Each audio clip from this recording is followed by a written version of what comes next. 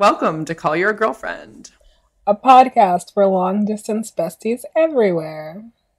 I'm Anne Friedman. And I'm Aminatu So. On this week's agenda, free donging. Is it a thing? Do we like it?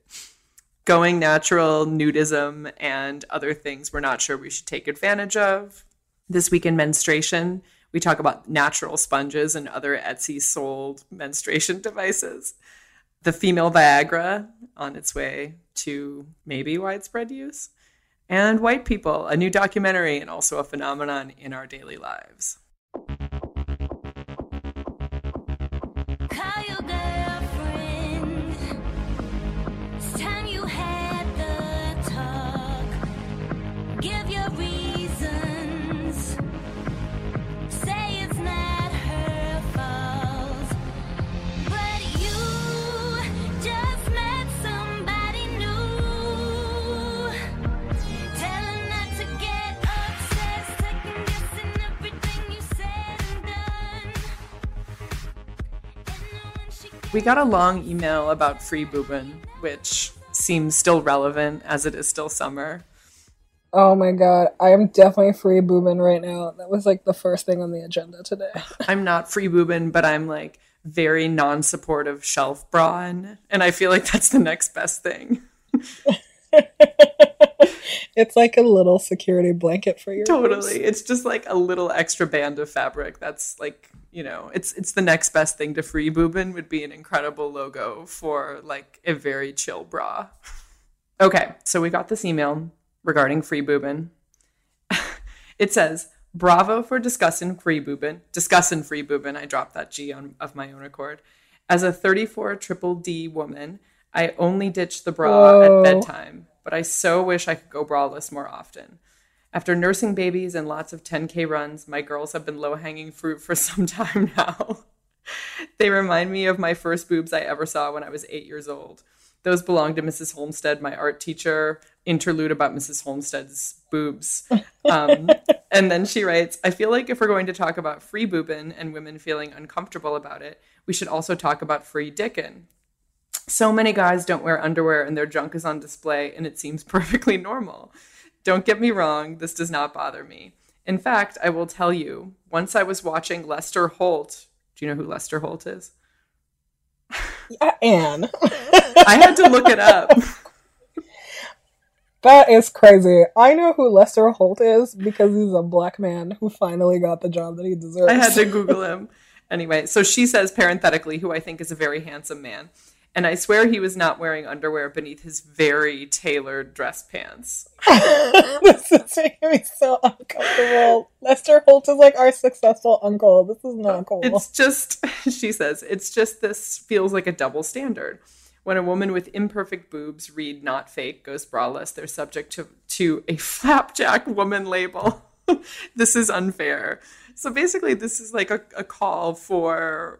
I mean, I don't like it as a call to like judge, other types of free swinging genitalia. But I don't know how I feel about the topic of free donging. No, I'm not down for like. I am not down for like manufactured outrage over people being comfortable. Also, now all I'm thinking about is like Lester Holt not wearing underwear, and it's making me very uncomfortable. So I feel personally attacked by this email. Remember how what's his name? Don Draper. There was that whole controversy about how you can always see the outline of his dick through his clothes, which I'm just like, excuse me, you're putting him in like tight polyester 60s clothes. Like, let the man like breathe. But I love like how But wasn't there also some incident in the wild where it was like very visible? Yeah, he's a big dude. Like, I get it. But I loved how like upset he was about it because people were making all these jokes, online, and then like finally I think somebody asked him and he was just like, fuck you, world. And I was like, yes, that is the appropriate way to react when people talk about your body to your face. Like, that's crazy. Totally.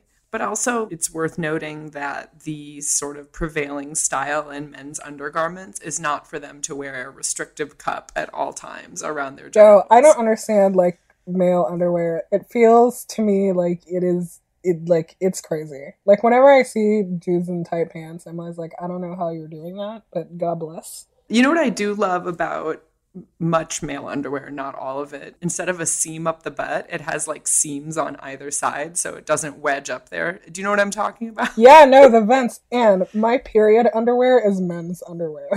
Right. Like it's all I wear. It makes me feel so secure and happy. I just love those, like that not up the butt seam. It's great. It's like after years of wearing like Fruit of the Loom granny panties, I like invested in some men's like underwear, and I will tell you, it's just like very comforting and great. Oh, great. This is, man, Lester Holt, it's making me so uncomfortable.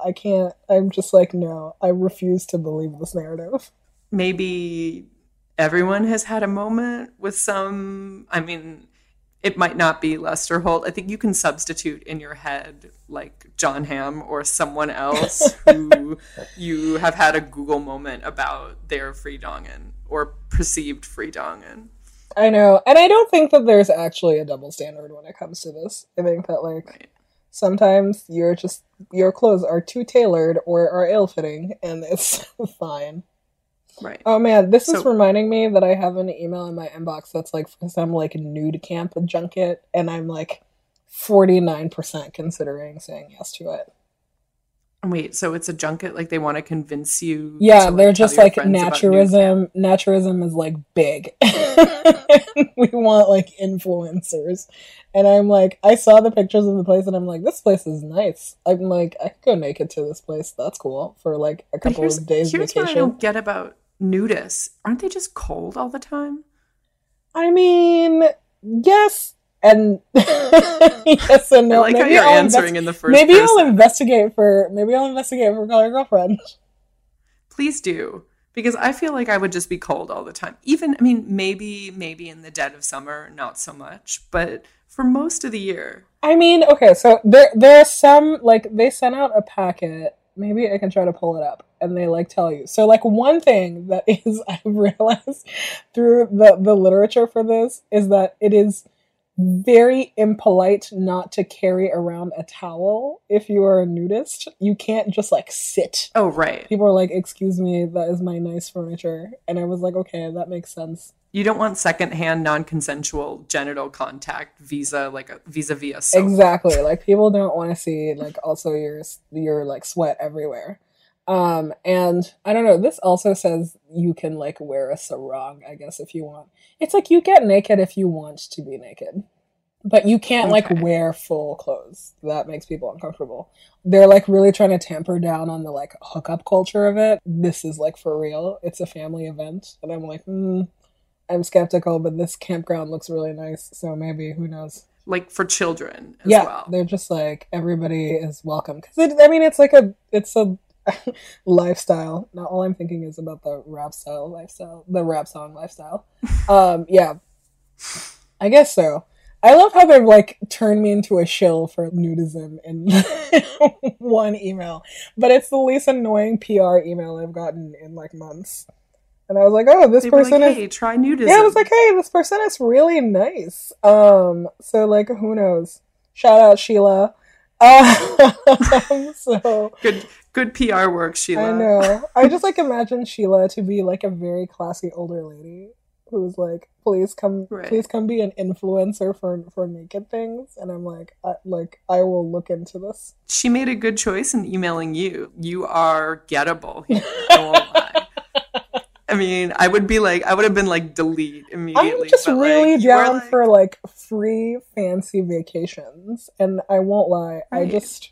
it's not the cause. She could have been emailing me about other things. This place just looks really nice. And I was like, man, maybe there will be other nice people there, but mostly I'll get, like, a free vacation out of this. Like I said, 49% considering it, so it's still a no. For now. Who knows? I'll do some more research. We'll do a check-in on, like, what percentage you're at next time. Oh my god, how terrifying. I mean, you gotta do it soon before it starts getting cold, man. This is what I'm saying. July and August are maybe the only time I would even consider it in most of the country. Okay, I'll let you know. Sheila, if you listen to Oh my Call Your God. Girlfriend, just, like, pitch me harder. This is a challenge. It is a Like, challenge. maybe And if you saw how nice maybe this Sheila's place was, bestie. I'm pretty sure you would consider it too. So many outdoor showers. Come on. I mean, I do love an outdoor shower. Why is the outdoor shower feel so luxurious when really it's not? It's like the opposite. I feel like my richest person at the outdoor shower in Esalen, like which I like basically part-time live at now. So let me tell you, it's just the best. Ugh, yeah, anywhere. I mean, I'm not even discriminating about outdoor showers. It's like it's really just a spigot outside a building, and it still feels luxurious. It's like I don't outdoor know why. living in general feels luxurious. Rich people have everything It's I true. want. I'm gonna look into this. It's true. I just put a picnic table on my back patio, so it's now usable space, and that feels luxurious. Oh my god. So good. Yeah. Okay. It doesn't take much. Got like 4 ounces in the 20, bitch. Did a lot of shit just to live this here lifestyle. Came straight from the bottom to the top of my lifestyle. Nigga living life like a beginning. This is only the beginning. I'm on the top of the mountain, puffing on clouds, and niggas still beginning. What's the other update we have this week? Did you see that, like, naturals, but, like, we're prophets on Call Your Girlfriend? One, like, there was this feature on Mashable about natural menstrual sponges, and I screamed. I couldn't even read the whole thing because I was too busy screaming. Okay, here's what I don't get. In the photo, they look spiny. They look so rough. Like, I would not want to put that anywhere inside my They body. look like loofahs. It's like putting a little loofah in your I vagina. like do not need that exfoliated. I'm just like, this is a part of my body that I don't need exfoliated. Also, because I didn't read the review because I'm a monster, there's also, what are the oils that come with the I loofah? don't know. I like didn't go super deep on this. I did not delve in. I just got terrified. I was like, I'm sorry, no.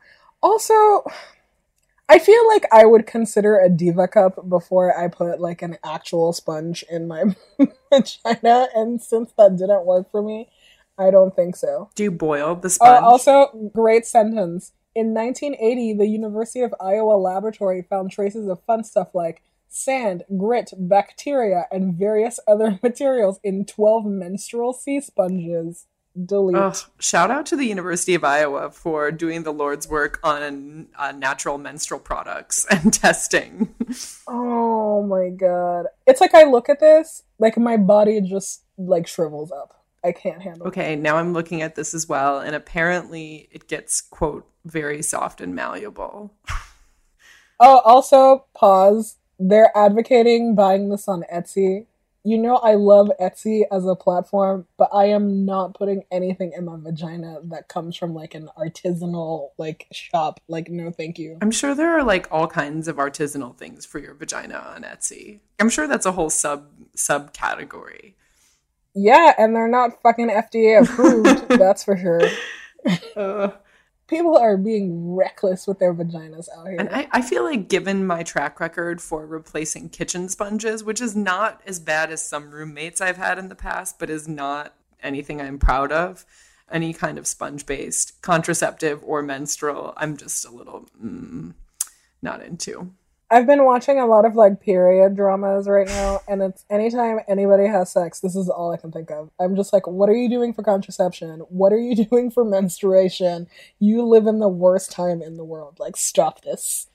And this just seems to me like something like sponges, like shit that like people in medieval ages put in their bodies because we hadn't invented tampons yet. Like, well, also all medieval sex, clearly withdrawal method, right? Like, you're not, contraceptively speaking. Oof, not according to Hollywood. Maybe they just cut I away. was like, get out of there, get out of there, get out of there.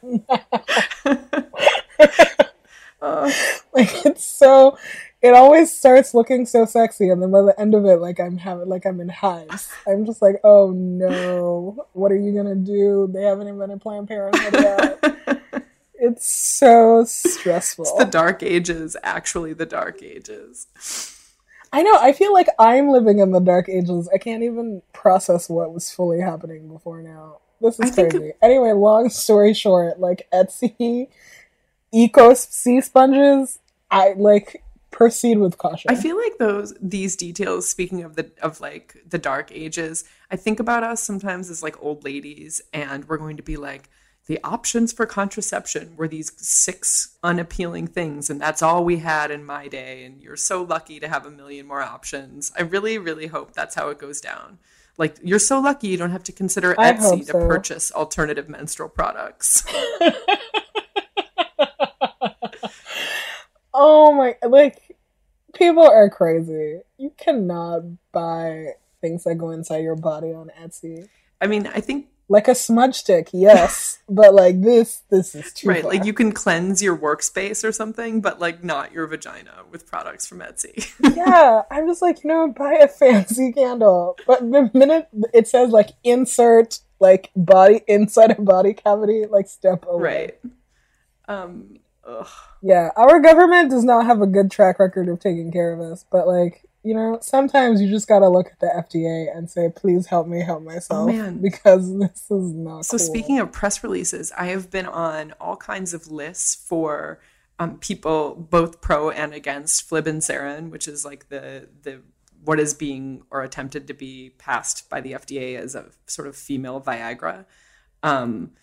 I don't know who is spending the money on both sides of this PR campaign, but I get like an email a week from each side of this debate. Whoa. Yeah, and it's like that is crazy. It is and it isn't. It's one of those things where I'm like, okay, cool. If it helps some women, that's awesome. I'm glad it's out there, but also, FDA, not an awesome track record for thoroughly vetting products and drugs that relate to women's health, or vetting them too thoroughly if they seem political. I actually am like, it seems like the science is kind of dubious, but I also don't know how to feel about it. I guess I'm not reading my press releases closely enough, or one of them needs to hire Sheila immediately. But let me tell you, Sheila will make you 49% closer to being on board on female with Viagra. any of this. Yeah. Has the what is it called? Flibanserin? Has it been approved by the FDA yet? I think it has made it through. Is that what the fight is, or is it that they? It's made it through some of the major hurdles. So the FDA previously rejected the female libido pill, in fact, twice since 2010, because it was concerned about side effects. But women who took the drug reported, quote, experiencing between 1/2 and 1 more satisfying sexual event per month. Oh man, calling it a sexual event, just like it's like that was a 4.5 on the that Richter really takes scale. the cake for me. Sexual event, or no, just tremors, not a full. I sexual guess like event. one sexual event is better than no sexual event if you want sexual events, I guess. But this this makes me sad. Right. So I don't know. It's interesting because like both sides are kind of framing it obviously in terms of feminism. I mean, one side is like men have had Viagra forever. Why shouldn't women have like, a sexual aid alternative that's over the counter to increase libido? The other side is like, this is totally unproven. Women are not responsive to this, and it has a lot of side effects. Okay, somebody, as long as they're studying it, I'm like down. I still remember when Viagra, the male Viagra came on market, when Viagra came on market, the Time magazine cover for it, and how my mom wouldn't let us read it. Oh my god! It came to the house and she threw it away. She was like, "This is trash." She's like, "You can't read about old penises." Right, and I still fished it out and tried to figure out what it was, and I just could not. I was like, I don't understand what's going on here. If you want a good laugh, you should Yahoo Answers can women take Viagra, and it's always at your own risk. Yeah, I mean, oh my god, I don't know. It's hard. I think that this is a real thing, and this is the part of me that I am obviously very, very pro hormonal contraception and pro the full schedule of vaccines. But when I think about the shit the FDA has pulled in the past and about the way the medical establishment has generally treated things that involve women's health, I sort of get, health feminist objections to this stuff. Not that I agree with it, but I'm like, No, I understand. I know. I know. I feel the same way about you, you know, but the alternative is like getting like loose bits of sea sponge stuck in your cervix, or like, you know, Berkeley moms telling you what to do. Or yeah, Jim Carrey like telling you about Right, science. like Etsy healthcare. Yeah, I like Artisanal better the healthcare. devil that you know. Right. Yeah, it's like better the devil that you know on this case. Ugh, I hate it when I have to defend the I government. know. But like, No, I mean, I'm with you. I definitely come down on the side of like the FDA approval process, even though I know it's completely corrupted by big pharma and all of that stuff. yeah. Also, I know some like rad ladies that work at the FDA, so Right. you know, I'm just like, we're in good hands. It's just sometimes, you know, there's like massive fuck ups, but it's all from a place of love. I also want to know where all of the journalists writing about this find women who have taken the drug and say that it helps them. I swear to God, it's like that one PR email that I never open where they're like, we will introduce you to like the one woman who has taken this and experienced. Yeah, it's like how does that work even? That somebody would say, yes, please bypass all of my HIPAA like, Right. rights and talk about my medical self. It feels really slimy sometimes to me, like getting PR emails about like medical things. I can't handle Right. it. Well, and then it's also But there's like a ton of money in that stuff. right. And then you know how it happens where even if you are a somewhat credible journalist who doesn't just print the press release, which like happens, they will totally be like, oh, we'll set you up with a source. We'll set you up with a woman who's taken this and really wants it to be legal. We'll set you up with the doctor who did the study that says it's safe. It's kind of like there are degrees of easy reporting that you can do with this stuff. And I am definitely not well versed enough in the intricacies of like the FDA approval process to know how to like read the articles about the drug and like really critique, oh, okay, like this makes sense. Like, you know, this stage in the process, it means Yeah. it's probably safe versus, I don't know. How about this? If I go to nude camp, you have to try pink Viagra. Oh my God, And deal. we can report back. You can report back about all of the sexual events. Was that what it was? Oh my God, it was 1 to 1.5 more sexual events per month. Okay. Oh my God. I also need to do, I feel like I need a control test where like 1 month it's female Viagra and the next month it's just like 2 extra glasses of wine. Right. it You're seems like, like- hi, like I had 2 gin and tonics. Here's what happened. Right, exactly. Like, and the Oh my effects were God. similar to 1 female Viagra. Oh my God. Just full body shivers right now. I can't handle any of this. Oh my God, now I have to email the PR. If you go to nude camp, I have to like dig up those emails and email the PR person and be like, can I take it? / get a fake prescription. Listen to your body, see how you feel, Right. and then we'll get there eventually. Right. In the meantime, I'll be Okay. like working on my libido with alcohol and marijuana, the classic ways. Right? You're just like the classic seduction tools. Exactly. Exactly.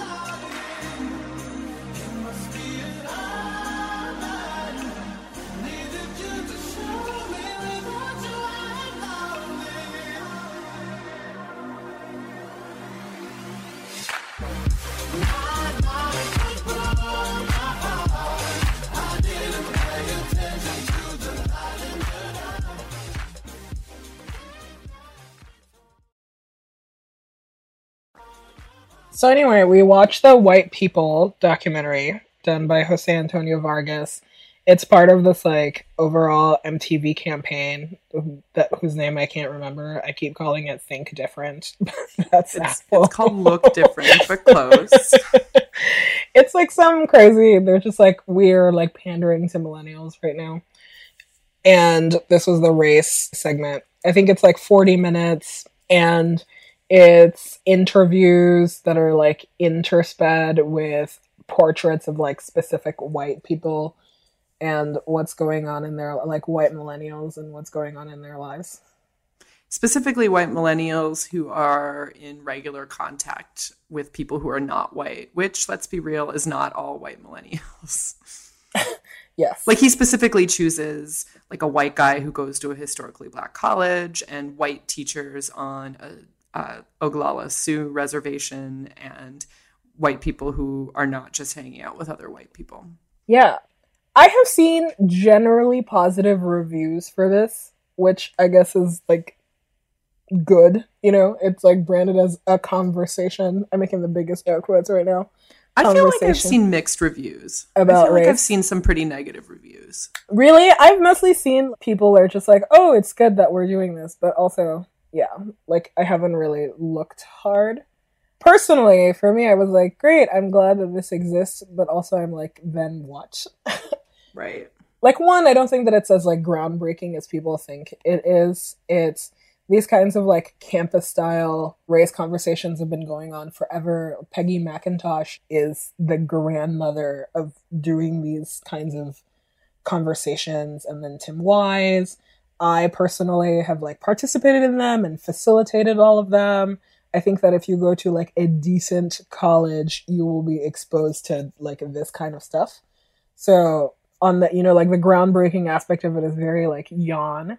But I think that what was more interesting to me is like who actually is the audience for this product, because it didn't speak to me at all, which is like fine, right? But it was still, there were still aspects of it that I found were really surprising. It's just not much time. It's just like not enough time. Right? It's like, let's talk about race in 40 minutes. Yeah. It's just, I mean, it's also so weird. I mean, so I watched it. I went to a screening of it here in LA. So I watched it all the way through without commercials or anything. It was just kind of like, you know, fade to the title screen and then right back in.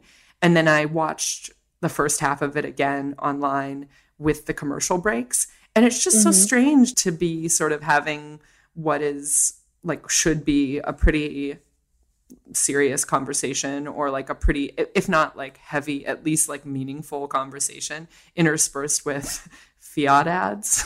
I don't know. Like I have, obviously advertising is real, but there was something about it, the way it's packaged and the way it was shown, that I was like, okay, this is not the venue that is maybe most productive to have this conversation. I mean, first of all, it was like shorter than an episode of Catfish, like if we're going to like contextualize it in MTV terms, and surprisingly more lightweight than Catfish itself. Like Catfish has like way more, like comes with way more nuance about race and even just like like insights on people than I thought this did. One thing that I kept going back to though when I was watching it is that it reminded me so much of being in college because of the tears. Like people, you start talking about race and like literally like there's tears everywhere all the time. And I had to text like all of my old like diversity facilitators. And I was like, you guys have to watch this. It just like took me back 10 years in a way that was both like uncomfortable and amazing at the same time. But yeah, I think that you're really right about like the tone, you know, like MTV tone deaf programming. Right. But yeah, you know, like one thing that I wish is that I did know like younger millennials kind of to talk to about this with, because it, like for me, it really did not resonate. The things that I did find surprising were like some of the statistics on this, right? Like that like 50% of young white millennials feel discriminated against. Yeah. I mean, like, what? I wanted to like throw my phone at the screen. I was just like, hey, what? Like in what world? And I think a point that like Jose Antonio Vargas made that was like really powerful was that it's only at times like this that white people feel racialized, and that's what's really hard for them. And I had never thought about that. I was like, oh, this is the first time that somebody's asking you to speak like as an individual for your whole race. And surprise, surprise, it's like really hard. Or, you know, it's like like white people get to be individuals, but like people of color were always some like weird monolithic block. And that took like a while for that to just like for me to be clued into that. And I was like, oh, this is why you're so upset. It's like, welcome. I'm not upset about it anymore because it's literally my entire life. Right. And I think that there's this thing going on as well where it's like, it is about you. You're a white person in the world. And so like when I tell you these statistics that say this about white people, I'm referring to you. Like you're part of that, even if you didn't raise your hand and say I feel discriminated against. Like white people is a category that includes you, and you have to like, if not own it, speak up and talk about it. That is something that I don't know, probably not college age, but like when I was younger, if someone had asked me to do that and think about that, it would have changed how I felt about things. Like I actually think that like the heart of the project makes a certain amount of sense. I mean, I also say this as someone that grew up in like a 95% white town. So, I mean, obviously it's different depending on where and how you grow up as a white person. But it was interesting because also at the screening, he's starting a new project with the LA Times that is called Emerging Us. And it's about, it's going to be man, like, I always pronounce it Emerging US. Thank you I for did clarifying too. that for me. I did too until I went to this event. God, they need better branding. Right. But which is interesting. This and that sort of idea that emerging populations being sort of like fast growing demographics or like the biggest immigrant groups, which in the US right now are Latinos and Asian Americans, Pacific Islanders. It's like not specifically about Black people in that like demographic context. It felt a little weird in the documentary where he would kind of give stats about, you know, these groups are growing and like almost framing it like a new phenomenon when someone stood up at the Q&A and was like, you didn't really talk about anti-Blackness. Like you talked about whiteness, but you didn't talk about anti-Blackness. And I mean, he was, yeah. well, and he was like, yeah, we'll talk about that on our site. But he didn't really address the choices he made in the documentary with regard to that. That is really surprising because that was one of the things that was really striking to me was that like they, you know, like everybody references racism in terms of like white and Black, but it's surprisingly very lightweight on anti-Blackness. And it's like no matter what race you are in this country, anti-Blackness is at the root cause of why you feel discriminated against in any way, shape, or form. Yeah, and you know, the questions that he got after the Q&A, even people who weren't asking specifically about anti-Blackness were saying stuff like we're using the terms Black and white. We're not, you know, we're using that framing. And so he said, he was like, well, we made this before Charleston, blah, blah, blah. But like, to me, that is not fully, I mean, it's not like, oh yeah, so this whole anti-Blackness thing had just happened. Like, it's like, no. It's like anti-Blackness only happened on the internet in 2014. Like, right. It's happened like, since then. Yeah. Yeah, you know, it's that there. Some of the like vignettes, like the student vignettes, were infuriating to me. Like that one girl, Katie, who was the honor roll student, who was like talking about how she doesn't. All of the students of color grabbing all of the scholarship money, which is such a like deeply ingrained thing in white students. I am actually shocked that he got her to go on the record and speak that point of view to the camera. I'm like, really I'm not shocked because that's like one of the things. I think it's also because I worked in like college admissions. That is one thing that I think that like white kids are universally, that is a microaggression that they like perpetrate a lot.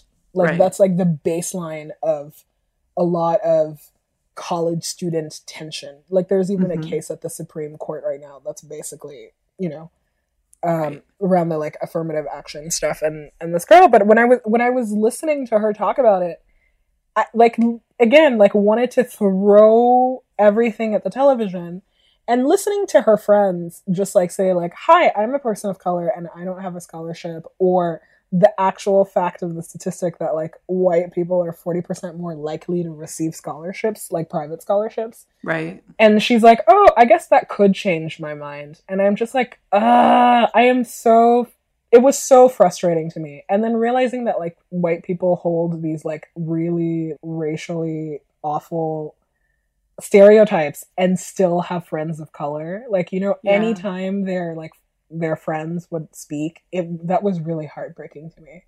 You can be friends with white people, but in Wesley Morris has this amazing review of TED 2 where he just says this phrase that I've been sitting with for like weeks, where he talks about the trap door of racism that you can fall down at any point when you're friends with white people. And that's all I was thinking about, like listening to some of these kids talk.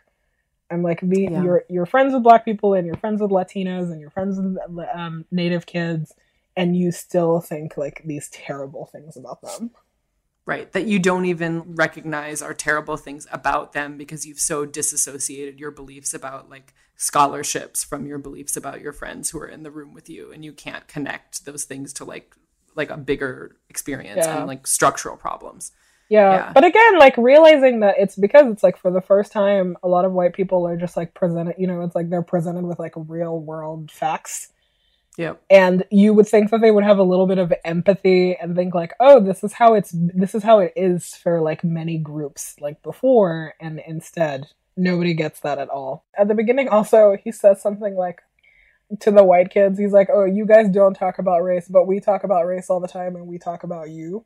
And I was like, God, that is so true. It is so massively true. I'm just like, what are white people talking about? Like, white people do talk about race. I wouldn't say that like when white people are in a room with only white people, there's never a conversation about race. But I do think that the tenor of it is really different. And I mean, in the same way the tenor is really different if it's a space where there are no white people and the conversation is about race. Like, I think that, you know, he made a choice and it's an interesting one. But I'm like, wow, how is this documentary different if it's a conversation led by and dominated by people of color? How is it different if it's exclusively white people? How is it different as a mixed conversation? I don't know. I'm just curious. I mean, have you seen some of the Peggy McIntosh footage of her workshops? I haven't. Like, you really should. Man, Peggy McIntosh is just a fucking G. And the contrast between how, like, cajoling Jose Antonio Vargas was, you know? Anytime, like, a white person would say something, like, crazy, he was always like, you know what? Many people feel like you. And he was so in this, like, mode of making them feel comfortable about their, like, hateful beliefs. He let his eyebrows do the talking, but his mouth was so nice. The things he said. I know. He's just like, I'm so glad to be sitting at this, like, you know, having dinner at this, like, table of, like, racist parents. Let's discuss. It's part of the problem. It's really hard, like, as a Black woman, to watch somebody reassure, like, a white person and really guide them through their fucked up ideas that they have, where, like, kids of color don't have that. Nobody gives them that comfort. And you learn really fast, and you learn really hard. You learn when, like, the police stops you, and you learn when somebody, like, says a slur at you, and you know, and nobody, it's like people of color are never allowed to be kids, but, like, here are these, like, white kids, and everybody's like, oh, they're young, like, maybe they'll change. And I really wish that he had really challenged that part of himself, because here's a that was serious really question. hard to stomach. I 100% agree with all of that, but you know, is there any way to, just given like the very real dynamics of power and privilege, to sort of to give that sort of like, okay, figure it out for yourself, you have to learn this instantly kind of education about these hard realities to white people? Like, I don't know, you know? And I guess that it goes even to the deeper point of like, do these conversations like actually change anything at all? You know? Right. And I don't know that we know that. Yeah, and that's what, you know, again, one of the questions was like, hey, this seems really cool to talk about race. I talk about race all the time. Glad MTV is doing it. But like, what is this going to do to change structural racism, which we all know is the real problem here? And he was like, read more on Emerging Us. Yeah, you know, there was even like in one of the conversations, the early one about the guy who's like, I can be gay and Southern and you know, like whatever. There's this like incredible scene where he goes to an HBC he goes to an HBCU, which I'm just like cannot handle. But he invites his like Black friends over to meet his white friends, right? And one of his friends like makes a Black woman cry by like invoking like the word ghetto and like crazy. That conversation to me was very illustrative of the problem, because once the Black woman starts to cry, the like white friend, I think Cody was his name or whatever, you know, he goes to like hug her and tells her it's all gonna be okay, and then he makes this comment of like, oh, people say that Black people are ghetto, but I can get ghetto real quick too. And I was like, no, actually, you know what would have been like really constructive there was challenging your friend on the fact that she just made a Black woman cry on TV, right? You know, and instead of saying. And I was just like, this is perfect of the limitations of these kinds of friendships and these kinds of interactions and conversations. And that was like early on at the beginning. And I was like, yeah, this is not going to go well. Well, and also I was wondering at that scene, Jose Antonio Vargas is sitting in the room. He had a choice. He could have intervened and been like, wow, like, let's talk about the fact that you just made this woman cry. Or do you feel responsible for that? Like, you know, actually sort of inserting a little bit of accountability. Again, it's tightly edited to be in an hour. Like, it's tightly edited, right? I don't know Jose Antonio Vargas. I don't know what he actually believes about anti-Blackness, you know, and whether he understands the like distinctions between those things. That whole scene, I was still thinking about it this morning. I was this is why this will never change. Well, and that scene also gave me reality TV vibes where I was like, okay, are you letting this play out because you think that this is good TV and you want footage of a black woman crying to be like part of how this conversation was so hard hitting? Format wise, I don't feel like they instilled a lot of viewer trust that it was like the point was a constructive, a conversation that really addressed the underlying issues with whiteness. Yeah, I'm just like, great. I'm glad that girl got like, race 101, but it doesn't mean that she's going to approve your credit for when you're applying to get a house one day. Like, right. All of these like personal realizations are great, but like systemically, I don't know where this is like moving us forward. Right. This is so depressing. It's so depressing. I mean, maybe the answer is just like when there's more of us than white people and the tables have turned, everything will be good. Well, and that's sort of his underlying point. I mean, I joke about this, but I really think that a thing that fuels like a lot of white racism is that it's this fear of like being in the minority because they know how bad they treat minorities. And they're just like, oh my God, when it's our turn, they're going to fucking slaughter us. And it's like, well, only time will tell. And it's interesting the way that's used in the documentary as well. It's definitely not phrased as like a threat or anything like, hey, white people, you're about to be in the minority.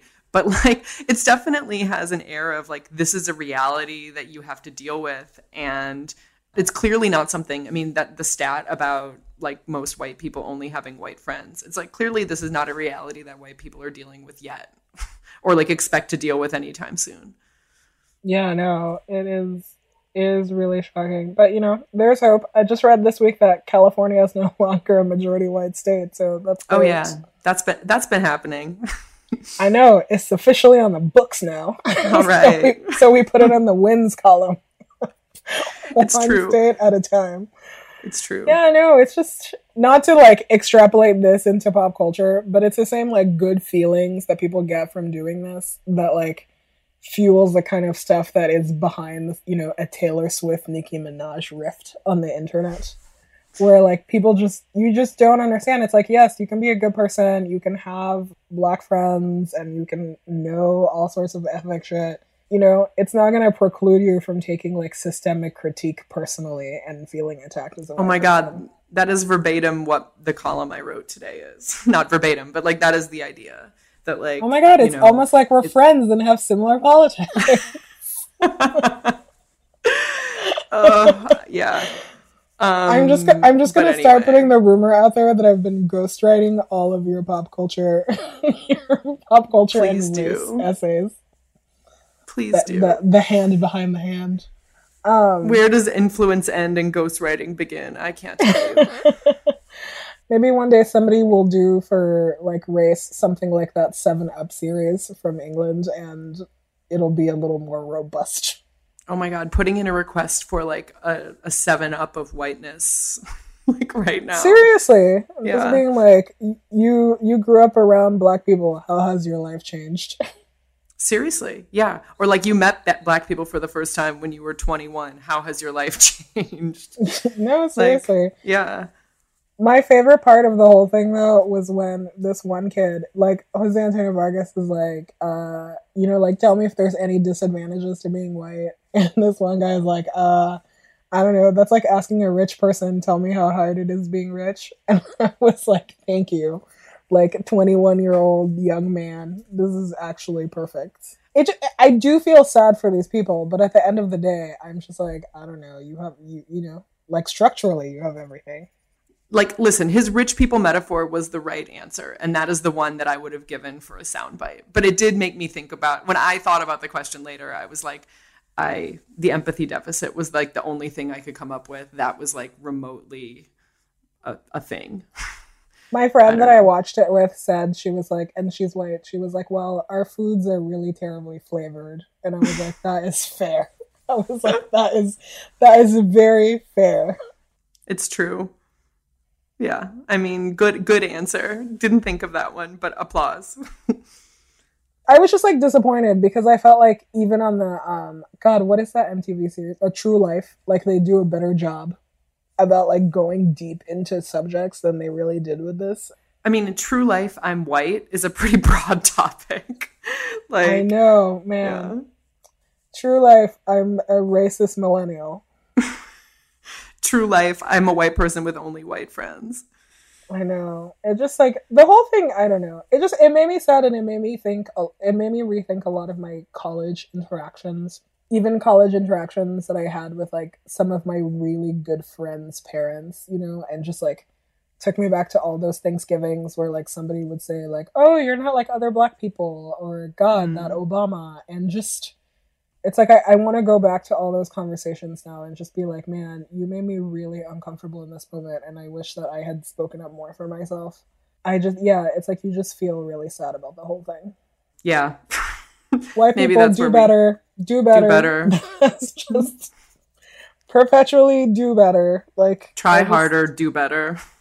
Do better, but don't worry, we're taking over. So either way, do better for yourselves. Right. Or at least make your peace with that.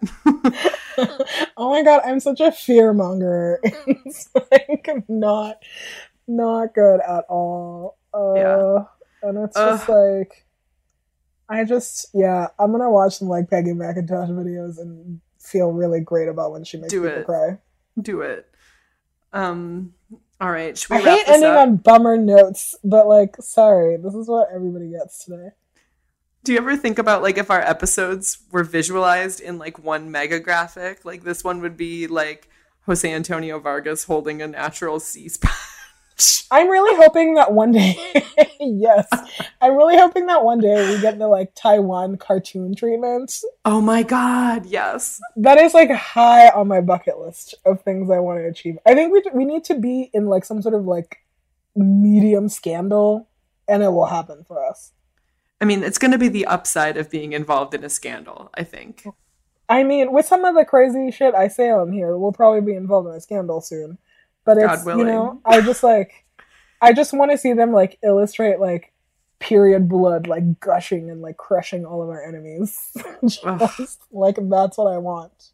Yes, exactly. Taiwanese animators, please get at us. Get at us. We have a scandal brewing. Call your girlfriends, Taiwanese animators. What are you doing the rest of the evening? I'm going on like a half reporting trip that's also where they're putting me up in a beachside villa. So I'm like both getting my work shit together and like packing a bathing suit. That's what I'm doing. If only you had pink Viagra for this trip. It's true, but they do have alcohol there, and it's still in California. You can do the control. That's perfect. Yeah, this will be the control weekend. That's great. I'm going to finish watching my K-drama and figure out which one of these actresses had surgery on their faces. Oh, great. Great evening. Everybody has a pointy chin, and I'm convinced they're manufactured. All right, well, shall we sign off? Yes. You can find us many places on the internet, on our website, callyourgirlfriend.com. On iTunes, feel free to leave us a review if you feel so inclined. Only positive reviews, please. On Twitter, at callyrgf. And you can also email us at callyrgf@gmail.com. We love hearing about your sponges and all sorts of menstrual problems, so please let us know. And yeah, that's it. Shout out to our producer / editor / podcast witch, Gina Delvac, who make us sound. Gina D. And yeah, I'll see you on the internet. See you on the internet. Have a good weekend. Bye.